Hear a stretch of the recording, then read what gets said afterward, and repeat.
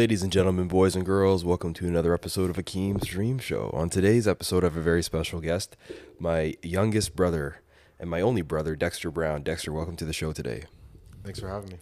Absolutely. As we turn on the PlayStation and start playing some sports games, I thought we could talk about sports to lead things off. You are known as an extraordinary athlete. You've been doing sports your whole life. And just wanted to maybe have you share some stories about how you got into sports and what sports you started playing first. Extraordinary. Wow. Extraordinaire, that's how they say it in French. Yeah, something like that. No. Well, started with basketball after. Basketball after Akeem. You went into basketball, and Mom. I just wanted to, I guess, follow in your footsteps and play some basketball. But Didn't you play soccer first, though? yeah, I mean, everybody played soccer, so it's not. I don't really count that as as a first sport because it wasn't really my first love or anything like that. But really found out that I was pretty athletic playing basketball. That's how it kind of all got started.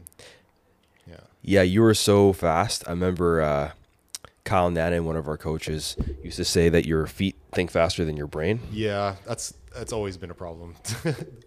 It never kind of went away, honestly. Because you get a breakaway and then like outrun the dribble. Yeah, I've many travels in my life from just straight up just running way too fast and not knowing what I'm doing. Yeah, for sure. No, basketball is it's a good sport to learn, get the hand-eye coordination going, and then you can try other sports. But you played basketball all the way through high school, right? Well, until grade 11, and then I tore my ACL and my meniscus. Damn. Yeah, but it's part of the journey. You know what I mean? Like, I feel like if I didn't tear my ACL, if I didn't tear my meniscus and sit out my grade 12 year playing basketball, and then that I wouldn't have been able to kind of play at Carleton. It kind of all goes full circle. It's crazy how things happen. You don't really you don't expect anything, but things just kind of fall into place as they are, and then you end up in where you are. 100%. Yeah, you never know where things are going to take you, and then you just end up. Things make sense in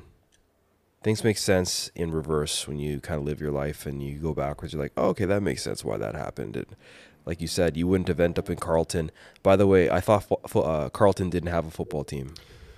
Yeah, I mean, I was super lucky. I don't know how it happened, but when I came to Ottawa in 2012, I stumbled upon the Ottawa Sooners football team, and I guess from there I heard that the Carleton football team was starting a new program, and just so happens I was in the right place, right time, visiting my dad in Ottawa, and bought a pair of cleats at Sport Check, bought a pair of gloves, went over to the field, and just was in my street clothes, and kind of just asked if I can do a little tryout, and from there, ended up getting MVP of the team. Had a great season, and then got my way onto Carleton from there. So, wow, did you even have to try out at Carleton after you were the MVP? I mean, everybody has to try out. Like, it's more of it's not necessarily a tryout, and just more of like where you're gonna be in the depth chart, essentially. Like we did cut because obviously, first year 2013, there was about 115 guys at the first camp. Wow, and most of them were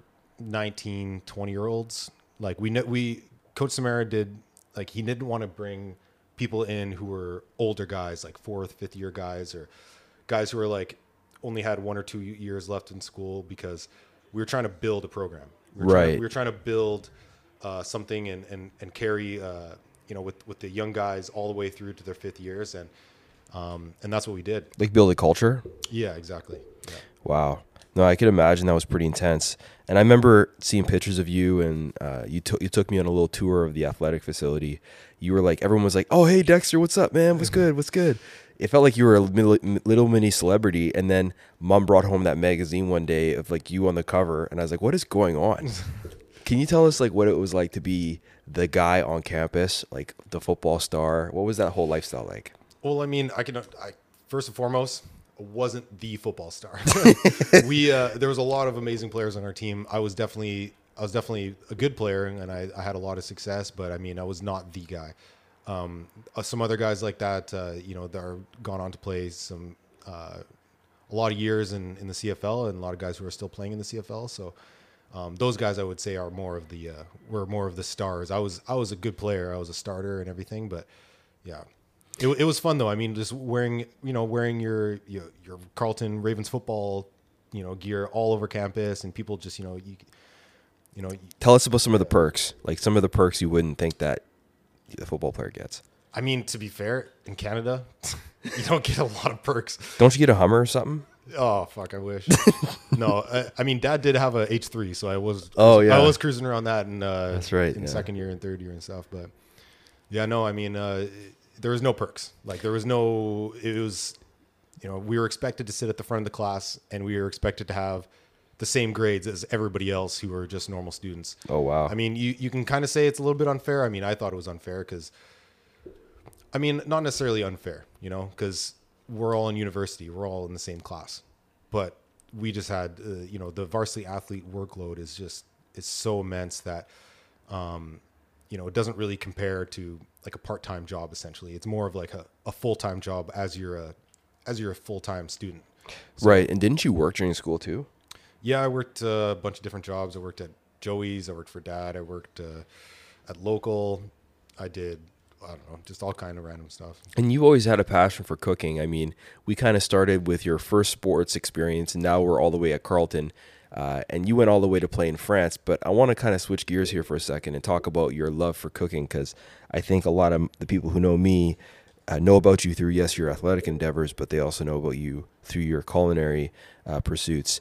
Can you tell us about where your love for food kind of came about? Because I remember when we were growing up, it was like all about the pizza pops and the Mountain Dew and our mom like made sure that we ate healthy, but try telling a teenage boy what to eat, right? Like, I think the reason you and I aren't extremely obese is because we played a lot of sports, and I think that's pretty much the only reason. Right. No, but yeah, for sure. We started with just trying to get the perfect crust on a grilled cheese sandwich, stuff like that. It started with trying to make sure my mac and cheese was extremely creamy, and I had the perfect texture, and from there it kind of just unfolded into this like, oh, it's not necessarily I'm not feeding myself just so I can have calories so I can live. It's this is an art form. This is something right. that you can pursue, and especially when I didn't get into any post-secondary schools, I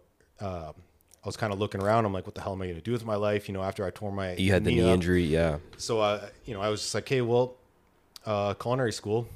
People, I don't think they have very many, very high, what's it called, acceptance criteria to get into culinary school. So culinary arts, yeah. Yeah. So I was able to get in, and then I only did half a semester until I came to Ottawa, and then played for the Sooners there. So. Yeah. Yeah, I mean, yeah, that was, I remember when you first got your knife kit. So everyone thinks that, a kitchen knife is a kitchen knife is a kitchen knife. Absolutely not. And I learned really fast that when Dexter brought home this fancy Japanese or German style knife, I'm not sure what it was. It's German. The ones they give you at culinary school are they're not necessarily, I mean, they're German not German. steel or something. They're honestly not very good knives that you get in culinary school, but they're better than pretty much anything that is in people's kitchens, unless you're going and you're getting like a proper knife. Yeah, I mean, the knife, like the one thing you taught me is like if you have a good knife, you shouldn't have to be putting a lot of effort down when you're chopping and stuff. Yeah, no, for sure. So, I mean, it's like one of those things where I'm like, oh, wow, there's like a lot more to this than I thought originally. And yeah, so you went down that journey, and then you started cooking dinners for us, and you were like all into it. And I was like, wow. Yeah, and I got my first job at Original Joe's working in the kitchen. And I remember just making, bar food, pub food, just burgers and steak sandwiches and shit like that. And, that was when I wasn't in school or anything or playing football. I was kind of a degenerate, drinking a lot and stuff. It's all good, man. Living the line cook life, When you're 18, 19, that's the time to get out your kitchen confidential story, right? Yeah, for sure. That's exactly what I did. Yeah. Did you do any traveling back then? I don't think. No traveling. Just, no traveling. No. When did you and you've been traveling a lot recently too, like in the span of 5 years, you like went every place I ever wanted to go. But I know before that you went to, in junior high, didn't you go to like Rome or something or Italy? Yeah, sorry. In grade 9, well, I mean, you went to Italy, right? Yeah, we just did all of Italy. Yeah. Well, we did basically all of Spain. Oh, sweet. That's right. I Yeah. wish I remember more of it, honestly, because it happened. When you're 14 years old and you're on a school trip to Spain, you don't understand the culture, and you don't understand the food properly, right? You're just there and you're like, oh, this is fun. It's nice and warm here, and you don't really understand it. You don't really take it all in. So I would say my first trip where I really took it all in was when I went to Iceland. Right In after fourth you year. finished school, yeah. No, that was right before I finished school. Actually, was it? Or I wasn't it don't like know. a grad reward trip or something? No, it wasn't a. I think it was a grad trip. Yeah, it was 2017. That's kind of when it all started, really. So the Iceland trip kind of scratched, or you're like, oh, this is another kind of thing. Yeah, it's not just going to somewhere in Mexico and staying at a 5-star and just sitting Getting on the beach blitzed and and, just, sitting on the beach and getting burnt and getting drunk for 7 days straight. Not that there's anything against that. I mean, people like doing it, and I enjoy doing it once or twice, but to do it every time you want to go on a vacation, I just feel like there's so much more out there. There's so much more culture and food to try and different experiences that you can only have if you're like not on a resort getting tanned and drunk the whole time.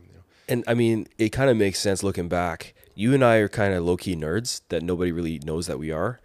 Like maybe I'll speak for what I know of you growing up. Like we were both really into Lord of the Rings and Star Wars and stuff like that. Oh yeah. And I think why I like that, I'm not sure about you, is I like the world building and the mythology behind these Yeah. stories. Yeah. So when you travel, you kind of get a real world mythology, or you get to live in another person's culture, Yeah. and it kind of like reflects that what made us fall in love with those kind of nerdy pop culture things. Yeah, Like, it kind of builds like a world for you. Like in Iceland, for example, like there was, there's a lot of Viking culture there. right. And, I didn't, to be completely honest, like I studied geography in university, but like I didn't understand, Viking culture or what it meant, or, you know what I mean? Or like Yeah. how important it was for, going across the Atlantic and, everything that has to do with Viking culture essentially. But yeah, no, just kind of going around and just seeing old settlements that they built, and trying some weird food, like tried puffin and shark and stuff. Really? And it How was- was that? Puffin is weird. Shark is also weird. I mean, I think it's just weird because it's different, and if I grew up there and I lived my whole life there, obviously it would be, I would enjoy it a little bit. Yeah, for sure. It's like someone coming here, they might think bison is a little weird, right? Or something. I don't know.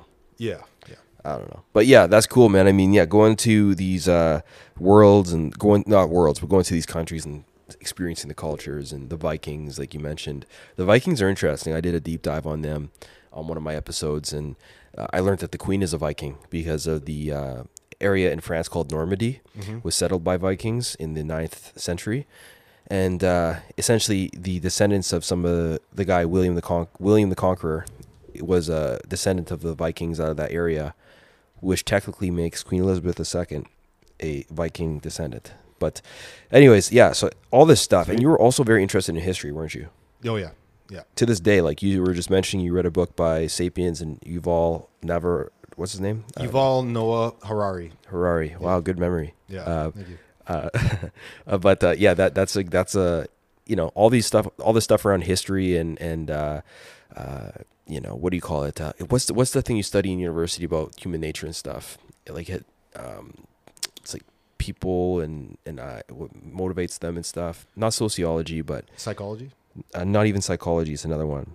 Anyways, oh man, it'll come to me at some point. But what do you wish you studied in university? I know you love geography, but like if you could go again, or you live another life and you study something, what are you interested in now? Maybe that's what I want to ask.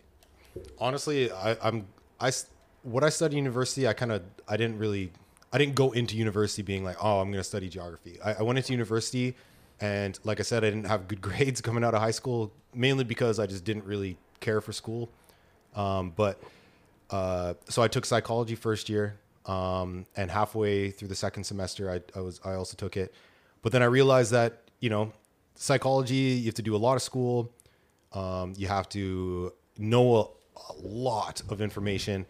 Yeah. And for me, and also the test, the way that it was tested, it's multiple choice. Was a lot of the ways you do testing. And for me, I don't work like that. My brain doesn't work like that. So geography was, I liked what the classes were about. Urbanization and culture and population.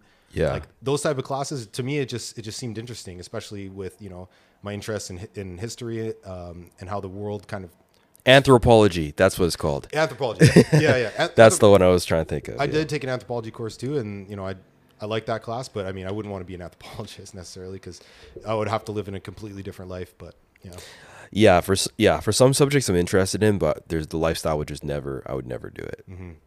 Like even being a doctor, like would I like to go to med school? Maybe for a month, but would I want to be a doctor? Not likely. But yeah, no, to answer your question though, like I didn't like, I took geography and I couldn't see myself taking any other class because just being able to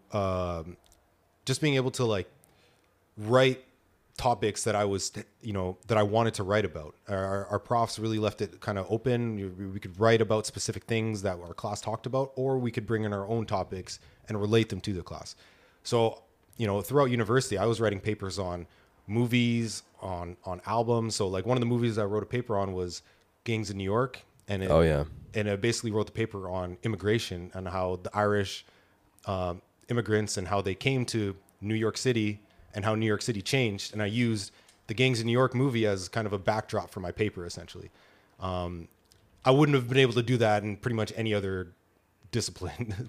So, for sure, to have the kind of autonomy and freedom to just connect the dots that way. New York is an interest. Have you been to New York? No, I've never been to New York.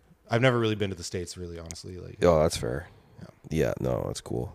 You've been to Europe though. Tell us about where you've been and kind of like besides Iceland. I think Iceland was the first domino, and then everything else. Actually, part of the Iceland trip. So we did Iceland for about 14 days, and then when we went to France, we went to Paris. Actually, we went to Paris for 1 week, and saw the catacombs, which was terrifying. I will never do that again. So skeleton, like the skulls everywhere? Yeah, but like hundreds and thousands of them. So like, and you're like 100 feet underground. I don't know. It's cool. I'm glad I did it. Never doing it again. Yeah, that's just one of those things. But no, and I think just being in France, because, going from Iceland, there's literally nobody in the country. Like, you can drive all day and not see another car. You won't even see another tree. Because it's just the geography of it. It was covered in ice not too long ago, so it doesn't really have a lot of. It's hard to have infrastructure not even infrastructure, but just wildlife in general. Like it doesn't really have a lot of it.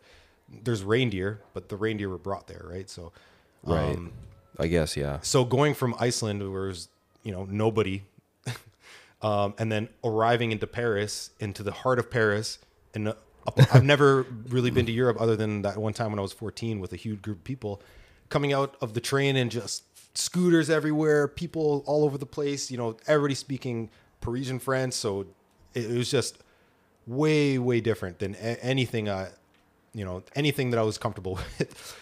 And I loved it. It really kind of like sparked an interest and like just the food, like there's, you can get the best croissant you've ever had in your life on every single corner of the street in the whole city, that's unique to Paris. Yeah, you can get the best croissant. I mean, when the first thing I noticed about Paris was the smell. And yes, some people knock it for having like maybe a piss smell, like pee.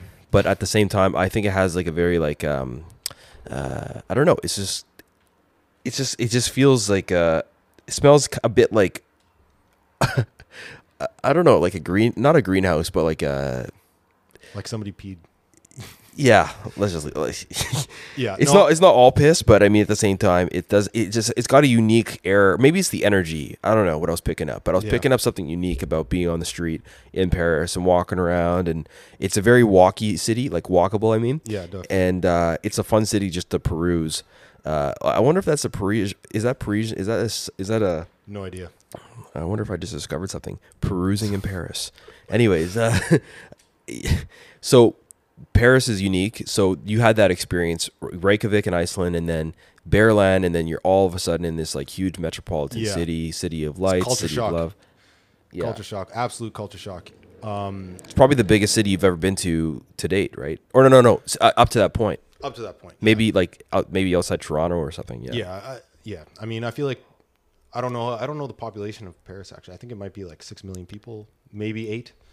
But Right. Toronto was getting close to that. So Yeah. yeah, And it's also Toronto's way more spread out, like yeah, that's the other thing too. Scarborough and all the suburbs. But so you came back from that trip and you're like, I need to go again. And what was the next place you're like, I need to go to? I don't even know. Like, Because didn't you go back? Didn't you? oh, What? no. So I didn't go anywhere until I got the call to basically go to France to play football. And then while I was in France, that's when I kind of went crazy on the traveling. Right. Yeah. Because you're in the center of Europe and you're like, okay. Yeah. So you went to all those little countries, and I remember you went to Grenoble, right? In Yeah. which is eastern France. It's called Grenoble. Grenoble. Yeah. You went to Grenoble, and that's about an hour away from Geneva by bus, right? Yeah, hour away from Geneva, also an hour away from Lyon. And then, I mean, you have to go through the mountains, but it's also like equal distance to Milan. So it's kind of like in the middle of those three cities, essentially. It's right in the middle of the mountain range. Yeah. Yeah, that's so cool. I remember when I was visiting you there, I went on a day trip to to Geneva. Yeah. And I was just like, this is dope. Yeah. You know, just walking around. And everything is cheap. Like the buses are cheap. Like it was an hour bus ride to get from Grenoble to Lyon, and it was €5. Yeah, for You sure. know, and it's like they're pretty much just asking you to, hey, travel. Like, you know? Yeah, they're promoting a lot of tourism. Oh yeah. The thing that I remember the most, and I tell everyone this story about you, is when I got off the train in Grenoble. I remember I got to you, and then we walked to your apartment. Yeah. And on the way to your apartment, we stopped into some bistro, and you grabbed a baguette, threw it at me, and you're like, "Welcome to France." Yeah. I'll never forget that. That was such a moment. Mm-hmm. Are you when it comes to France is also known for its its culinary culture. Yeah. I mean, you think about what you probably learned in culinary school with the 5 mother sauces and all that, the history of the French cuisine. Mm-hmm. What part of the French culinary experience kind of fascinates you the most? Their ability to use the most base ingredients, the most basic of ingredients, and just to make it so tasty. So the ability for them to make to get like oh man, just being able to use like butter, the butter and eggs. Like you can make something incredible, just those two things, and Yeah. only the French could do it. Because I feel like it's because, you know, they didn't really have a lot of spices in France. That was more of an England thing because they stole it from everybody. Right. But yeah, in France they really use their base ingredients to create something amazing. So a lot of braises, like there's so many terms in culinary that are completely derived from the French language.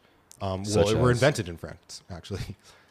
Braise is one of them. Is when you use liquid to basically cook meat or To braise, yeah. Isn't that another way of like basting? Is that like the no? same Basting thing? is when you take liquid and you put it on top. So it's like you braise a turkey. So Braise a you- turkey, right? Yeah. or Or no, you baste the baste turkey. the turkey, yeah. You Baste the baste the turkey. turkey. Yeah, you don't braise a turkey. No. And how did the French culinary scene become the foundation or one of the pillars of the international food scene? Well, they invented the modern kitchen essentially. So they invented Like how you set up a kitchen? yeah. So like the hierarchy of it all. So like you have your main chef, your sous chefs, which is another French term. Then you have your garde manger, your saucier, your I forget the name of the person who works on range because those names are kind of, you know, they exist a lot in fine dining, but Right. not a lot in, you know, your average kind of kitchen that you see especially in Canada. But yeah. Yeah, that's so cool. Yeah, you're right. So they invented the line essentially. They So- invented the line, the system. yeah, the whole system to make it to be able to serve tons of people at once. Like they were the assembly line inventor of the food world. exactly. if Yeah. I And I could- think I forget who's the first person to start that. It might have been Busco. Busco. Yeah, I think it was him who started that. Yeah. Interesting. Yeah, I mean, interesting fun fact about the Michelin star system. It was invented by the Michelin tire guys who were trying to sell more tires by going around and promoting restaurants Right, yeah. for advertising. Yeah.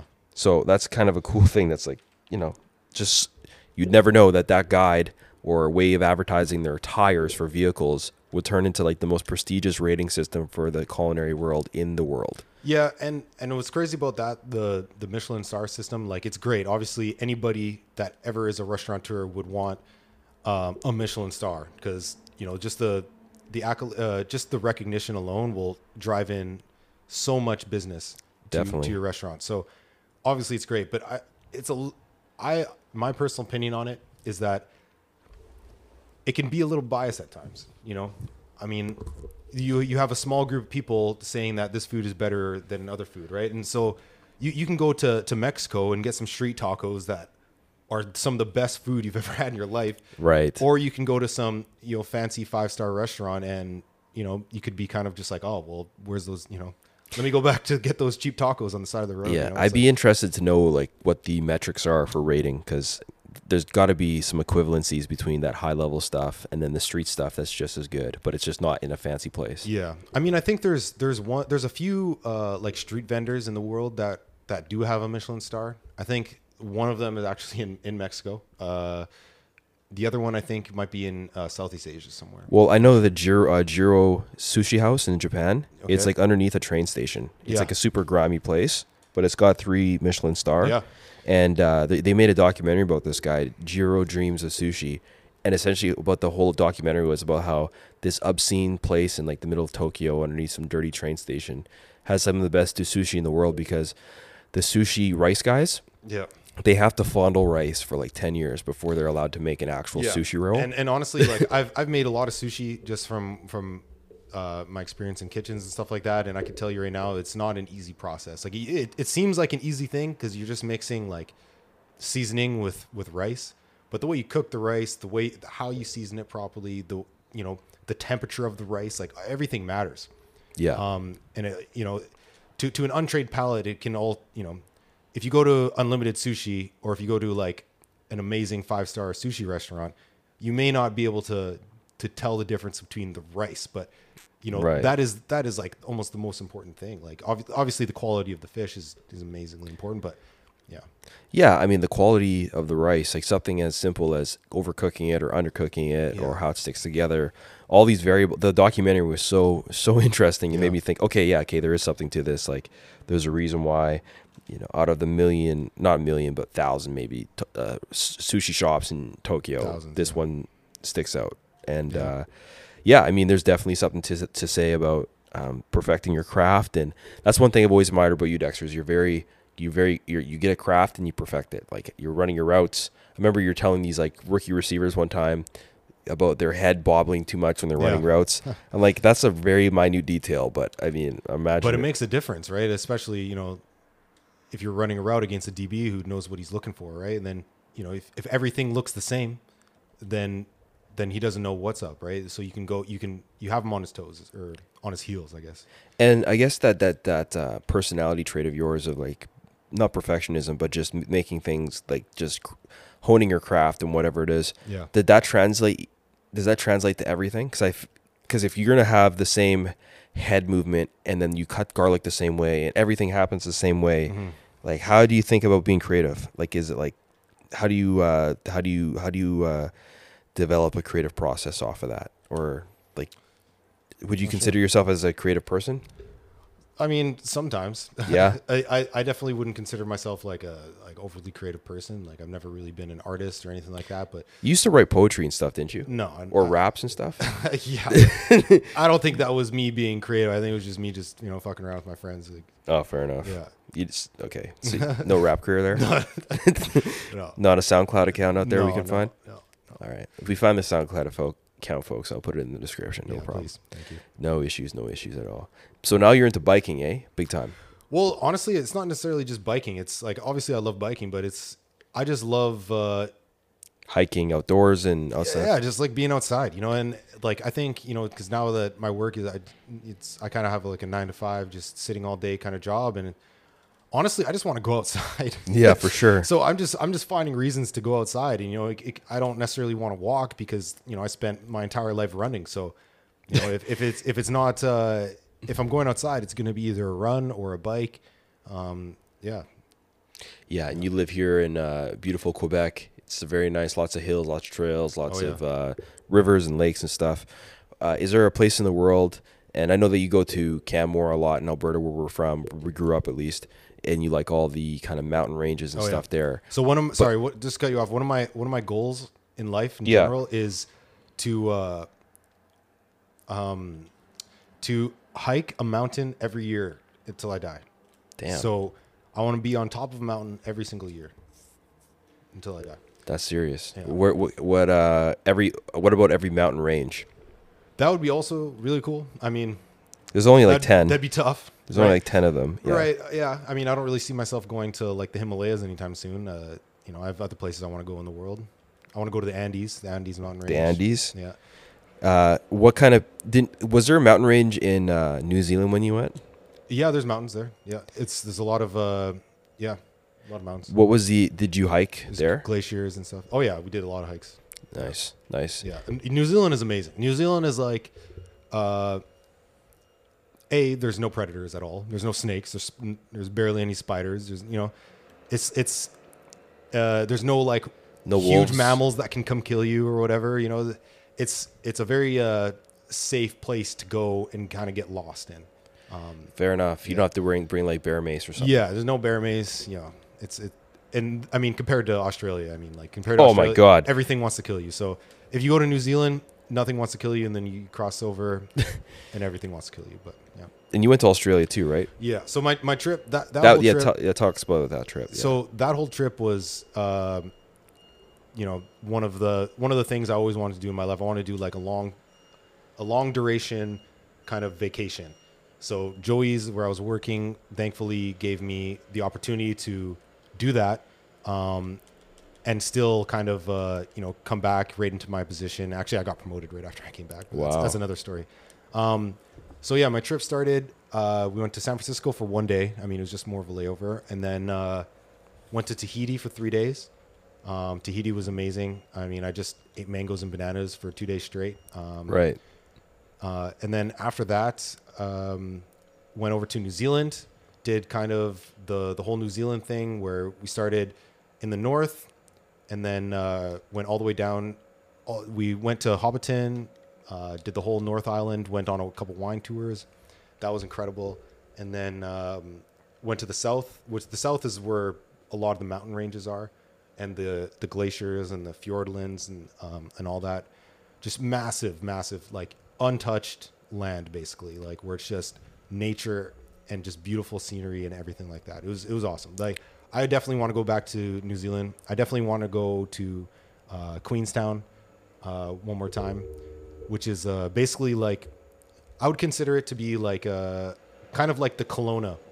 Wow. The Kelowna of like New Zealand, Australia kind of thing. Cool. Where it's like a lake, mountains, everybody's doing extreme sports, everybody's hiking.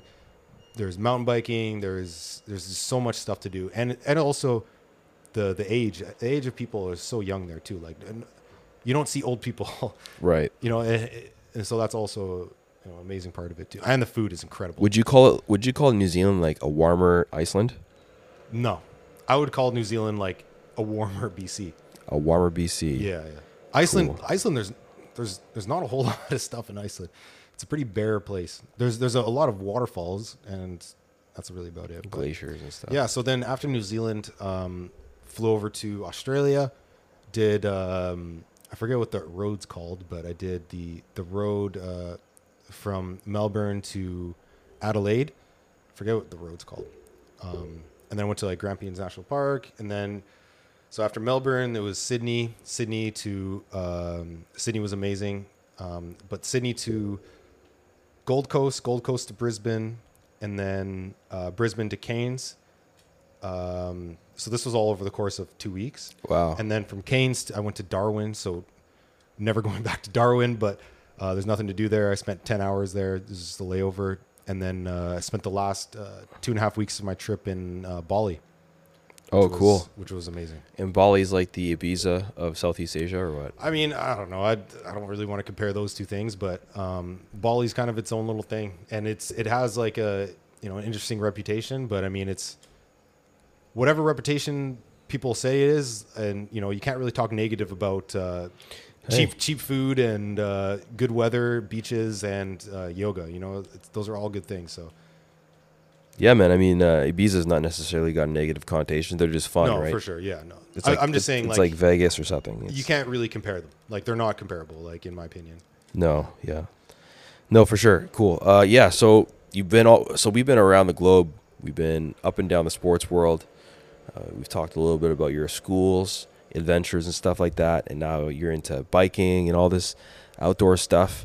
Tell us a little bit about your kind of like indoor, let's say, hobbies of the video games and sports and stuff. I know you've been following sports your whole life and you've been playing video games your whole life. If you could only have one, let's say you could only watch sports for the rest of your life or play video games, which would it be? Oh man, I think I would only watch sports because video games are fun. Don't get me wrong, I fucking love playing video games, but I can watch sports on TV. You can go to sports events, and there's nothing like a sport event. You know, there's nothing like just competition. And yes, you can get that from video games, but yeah, no, definitely sports. Yeah. So I just love watching amazing athletes do incredible things. I'm with you on that, 100%. Yeah, it could be. It doesn't matter what the sport is. Yeah. I mean, we were talking recently about the UFC and how that's kind of taken off, and you like watching that. What kind of drew you to the UFC, or to mixed martial arts in general? Was it karate movies or no? I mean, Claude Van Damme. Of course. In Bloodsport. Ong Bak. Yeah, that was low key lit. Yeah. No, I mean, I don't really know. I mean, I feel like I just kind of always watched it, never consistently until like this last year or so. But like obviously I watched like GSP and I watched you know, those guys back in the day, and BJ Penn I remember was awesome, and John Jones. But fun fact about BJ Penn, he learned how to do Brazilian Jiu-Jitsu in 3 years. Sorry, not learned, but he became a black belt in 3 years. Yeah, it's extremely rare because most people take like 10, 12, but he was just. And I mean, he was one of the best ever, so you know that makes sense. But yeah, no, I guess the UFC thing kind of just, you know, my girlfriend and I were just, you know, we just started watching it whenever there was a big fight on, and then she got really into it because she loved the way they respected each other after the fights. You know, it was all hugs and a lot of respect between fighters. You know, and that's the thing. The UFC is unique that way. You can punch each other in the face for, you know, 15, 25 minutes, and then after the fight's over, it's kind of just like mutual respect. You know, and so I think that's one of the things that I really appreciate about the UFC. It's fucking violent, but man, like, they respect each other, you know? It reminds me a lot about like how not old men, but like men in the old days used to handle things. If it wasn't like a straight up like old Western shootout, if two men had a quarrel, they would politely step outside. They would make a ruckus. They would just go outside, beat the shit out of each other. Whoever won, and whoever lost. But they shook hands and they're like, hey, see you later. You know, have a nice night. Or they went and grabbed a beer. Like, it's hard to get angry, I think, or stay mad after you've just got all that out of your system. Yeah. You know, you tried to beat somebody up. Like, I don't know if that goes into the realm of martial arts, but I've always found that interesting that two guys who had just finished beating the shit out of each other would just grab a beer, you know? Well, and that's the thing. It's the respect thing. It's like, you punch me in the nose, I punch you in the nose, you know? So it's just one of those things. Yeah, for sure. I love movies that break down fight scenes really well because it's not super obvious that it's an easy thing to record. Because some movies, like, you see a fight scene, it's just like you're getting epilepsy watching it. But then some movies, it's like really well done. Like Daredevil, yeah, 100%. The original Sherlock Holmes with Robert Downey Jr. Yeah, that was pretty where good. He has like that, he forecasts or he can predict or imagine what the fight is going to be, what he's going to do, and then he's like, "Hey, he's going to throw a right hook. I'm going to block it, and then I'm going to punch him in the throat. Punch him in the throat." Like, that was like one of the coolest scenes I've ever seen. Yeah. And chess is a bit like, or not chess, but like fighting is a bit like chess that way. Yeah. Hey, and you like chess too, don't you? Oh yeah. I mean, I taught you how to play, no? Yeah, I think you did. I think you did. In France, we did it. I remember. Did you teach me though? I don't know. I remember. I know you beat me easily. Yeah. But But well, that's the thing. Like when I was in France, when I was living in France there for like 6 months. There wasn't much to do. You know, I drank a lot of wine. I played chess. Old Frenchman's, yeah. I played football twice a week, and then, you know, then I traveled. That really sounds awesome. Yeah, I mean, you were playing pretty often, and your first move is knight to c4 normally. E4. E4. Yeah. I mean, you know, I try to mix it up nowadays. You know, I don't know. You don't want to be too predictable. Yeah. It's crazy, man. After that show, Queen's Gambit came out, I went down the rabbit hole with all these different chess openings, and there's so many ways to open a chess game, man. It's crazy. Yeah. Like, there's also so many ways to start an opening drive in an NFL game. You know, there's same idea, right? It's like, you know, that's why I said sports, you know, rather than video games, because, you know, I just find that it's just, there's so much more to it. You know, I love my video games, but yeah. Yeah, and you were saying earlier that you're not maybe a super creative person, but I think that based on what you just said, you are in the things you understand really well, like football and chess and foot cooking. Yeah. Like there's an element of creativity once you know the basics and you have the basics down cold. Yeah. That you can kind of start to play with, right? Yeah, and just to go on the cooking thing, like I feel like you know, people ask me sometimes like, oh, like how did you make that sauce, or how did you do this? And it's like, you know, once you understand the basics of what you're trying to do, like once you understand how to make a bechamel, you can make any sort of cheese sauce, Alfredo, whatever you want to make. And it just starts like that. You know, you don't start you don't go in the UFC if you just know how to kickbox. It's like you're gonna get your ass kicked. Yeah. It's like you don't just start cooking if you only know how to make one thing. You know, you got to get a base of stuff of something, right, before you can go further in it. Yeah, for sure. If you don't have the basics down, you're just gonna be you know, you won't be able to expand on it properly because you don't know what to expand. You don't know what it's like. We can't get creative with the framing of a house if we don't have a good foundation for the house. Yeah. So, yeah, no, it's awesome that you have that approach. Going back to your fitness pursuits, I mean, you're in pretty good shape. I like to think that it was genetics and you got lucky or something, but like you have a really good like, you know, body and stuff like that. You take care of yourself. When it comes to your fitness goals, do you have any like PRs that you maybe hit in the past that you think you'll never pass, like as far as like maybe running a 5K or doing benches or like your bench press or squat? Like what are your kind of personal PR goals or goals that you've hit that maybe you're like I'm never gonna like surpass? I would say one of them is the running a 5K in like 19 minutes and Jesus. I don't forget how many seconds, but it was under 20 minutes. And what's that pace, or what's that? It's like 4 minutes a 4 minutes a kilometer. So you're like pretty much sprinting. Yeah, you're pretty much sprinting. Yeah, you're sprinting. Did you have to work your way up to that? I mean, yeah. Part of that is just natural athleticism, but then part of that is yeah. I like short distances when I'm running. Like if I run long distances, it really hurts my. It just hurts my knees because of all my surgeries and stuff, and just my joints, and I just feel like it's just not productive for me to run long distances. So I like the short distances, and since I'm going so short, you know, and I've always been a sprinter, I just said, fuck it, I'm just gonna sprint and see what my time can be, and that's kind of how it went. But yeah, so that's one of them. Another one is probably I'll never squat as much as I ever squatted when I was playing football or bench. Right. So I think my highest squat was like 385, and my max bench, I think it was like, might have been 315, 325, something like that. But like, that's not happening again. Yeah. I don't even want it to happen again. Honestly, like it's a lot of, that's not, you know, I'm not trying to be a football player or a bodybuilder or anything like that anymore. So. Yeah. You got to stay limber. You got the diminishing returns at some point. Yeah. When you get older, it's like, what am I doing here? Yeah. So those are your PRs. What about for biking? Do you have any PRs that you'd like to? What are your goals for distance or speed when it comes to biking? Not really speed, because I feel like, you know, once you're in the Gatineau Park, especially if you're going on the downhills, you can get pretty fast. You can go like 70, 80 kilometers an hour. Wow. if you're really going, which is a lot of fun. It's really, you know, it's exhilarating. You know, you just flying down the hill. You got to wear glasses, so you don't want bugs in your eye when you're going that fast. No doubt. Yeah. Okay, so So it wouldn't be around speed; it would be around distances. Yeah, Like, so don't you want to go 100 kilometers or something? Or? Yeah, so one of my goals too. Geez, I'm just giving away all my goals here on this thing. One of my goals I want to do is bike from either Banff to Jasper or Jasper to Banff. In Alberta. In Alberta, yeah. Cool. So I want to do that road. Another one would be biking to Montreal from Gatineau.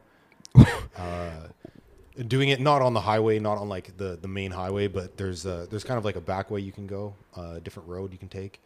Jeez. So, Well, how would you celebrate Montreal after that bike ride? oh, I don't know. Would you get a nice like decadent meal or something like that? Probably poutine. Oh yeah, tell us about the poutine rating that you did. Yeah, I mean, I'm still ongoing. You know, I'm running out of poutine places to go to. Honestly, I'm just. But like that. Okay, so tell us a little bit. Okay, so Dexter, you started. You were coming home one day, and then From my friend's cottage, Heather's cottage. right, and you stopped by the side of the road, and you said, I'm gonna before I eat this, I'm just gonna be like, I'm gonna rate these or Yeah, something. just like took that. a picture of it and just posted it and said, "This is a 7 out of 10." And what would you say makes a good poutine as far as like man. what makes it like what got the high scores? What are some of the things that you can find a poutine that makes it a high score?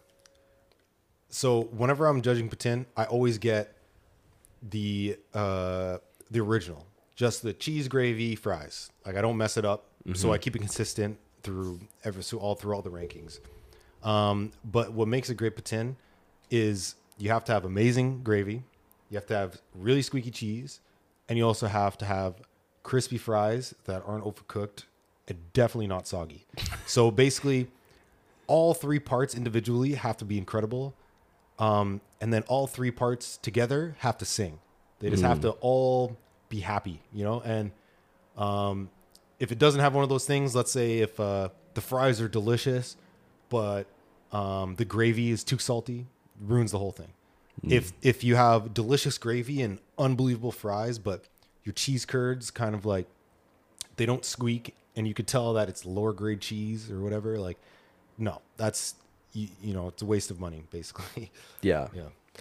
Wow. No, Yeah. so those three pillars have to be there, and you found that the one that was the best had all three of those. Yeah, Fromagerie Victoria. It's in Sherbrooke. Wow. That is by far 10 out of 10. I mean, they make their own damn cheese. Like, what kind of restaurant makes their own cheese? Right. So, they won. Yeah, that sounds legit. I mean, if you make your own cheese, you're in it to win it. Yeah, no, and they won. Yeah, they're the best. Nice. So hopefully, I don't want to say like nothing can ever get on that level. I mean, I rated it 10 out of 10. I didn't rate it, 11 out of 10 or whatever. So there's Right. definitely, I'm sure there's more poutine places. I haven't really been to Montreal to try poutine. So maybe that's where I got to go next. I got to kind of expand a little bit here. Maybe hire a few people. No, I'm joking. Okay, cool. Let's look to wrap this up, but let's do lightning round questions here. Who's gonna be the NBA champion this year? Predictions. Either Boston or Golden State. So just name one. Boston. Boston. NFL in 2022. Buffalo. Wow, I like that. Dad would like that. Yeah. Hockey. I don't really watch hockey that much. I don't really know who's good. But, I mean, Tampa Bay has been killing it, so let's say them. Tampa Bay.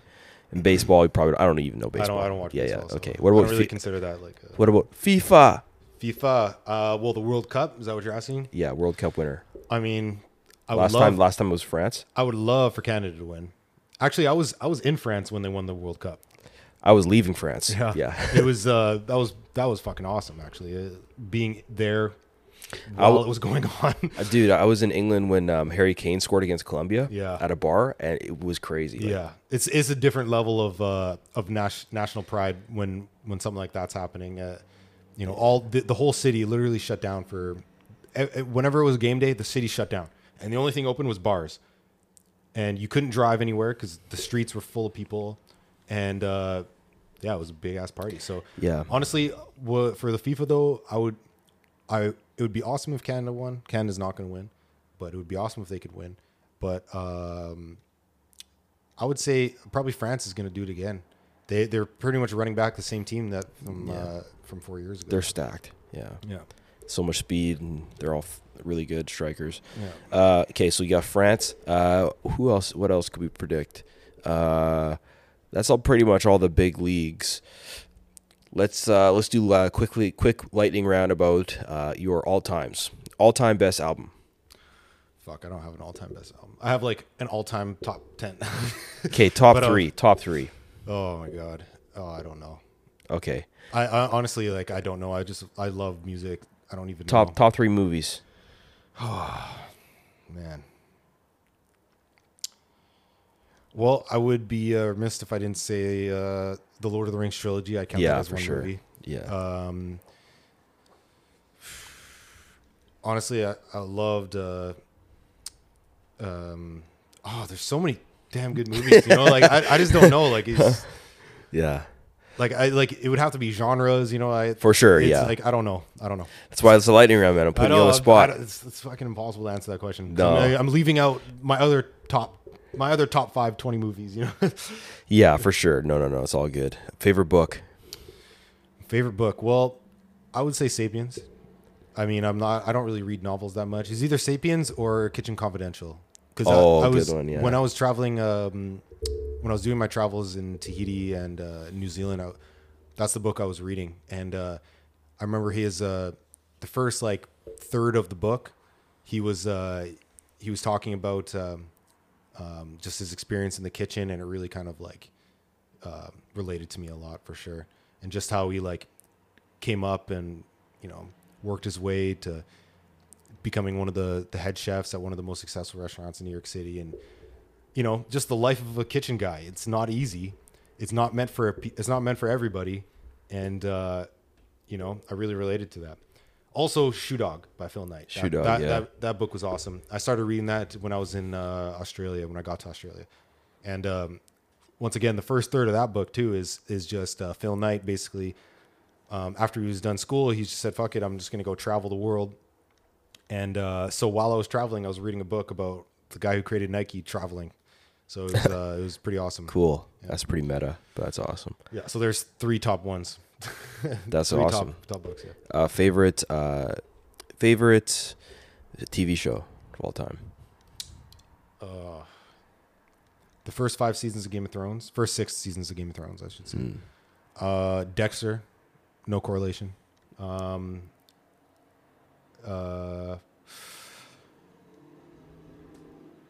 don't know. Seinfeld, maybe.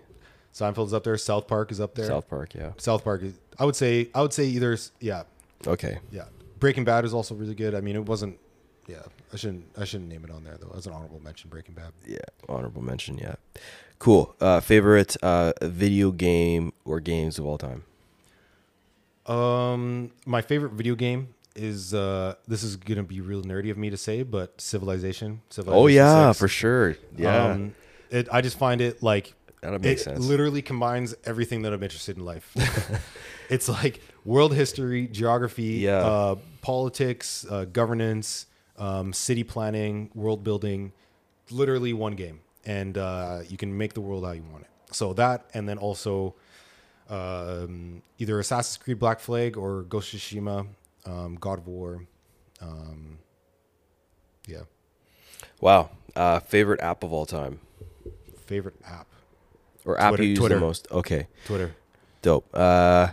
Cool. I think that's pretty much all I got for you, Dex. Appreciate you coming on the show. Any final thoughts or comments or closing thoughts for the audience there today? Anything you'd like to share? Or anything that you got on your top of your mind, tip of your tongue? Do things in life that you find are really fun, but are also extremely hard. Because that'll get the best out of you. And always try to be better. Beat your own goals. You versus you. Because at the end of the day, that's all it is. Realistically, you're in your own body, and you're only going. It's all about you essentially. So, beat your own goals. Make goals for yourself, crush them, and then make new goals. And then do things that are really hard, and do them because you like doing them, not because you have to. That's awesome, Dexter. I appreciate that. It's a great message. People sometimes get.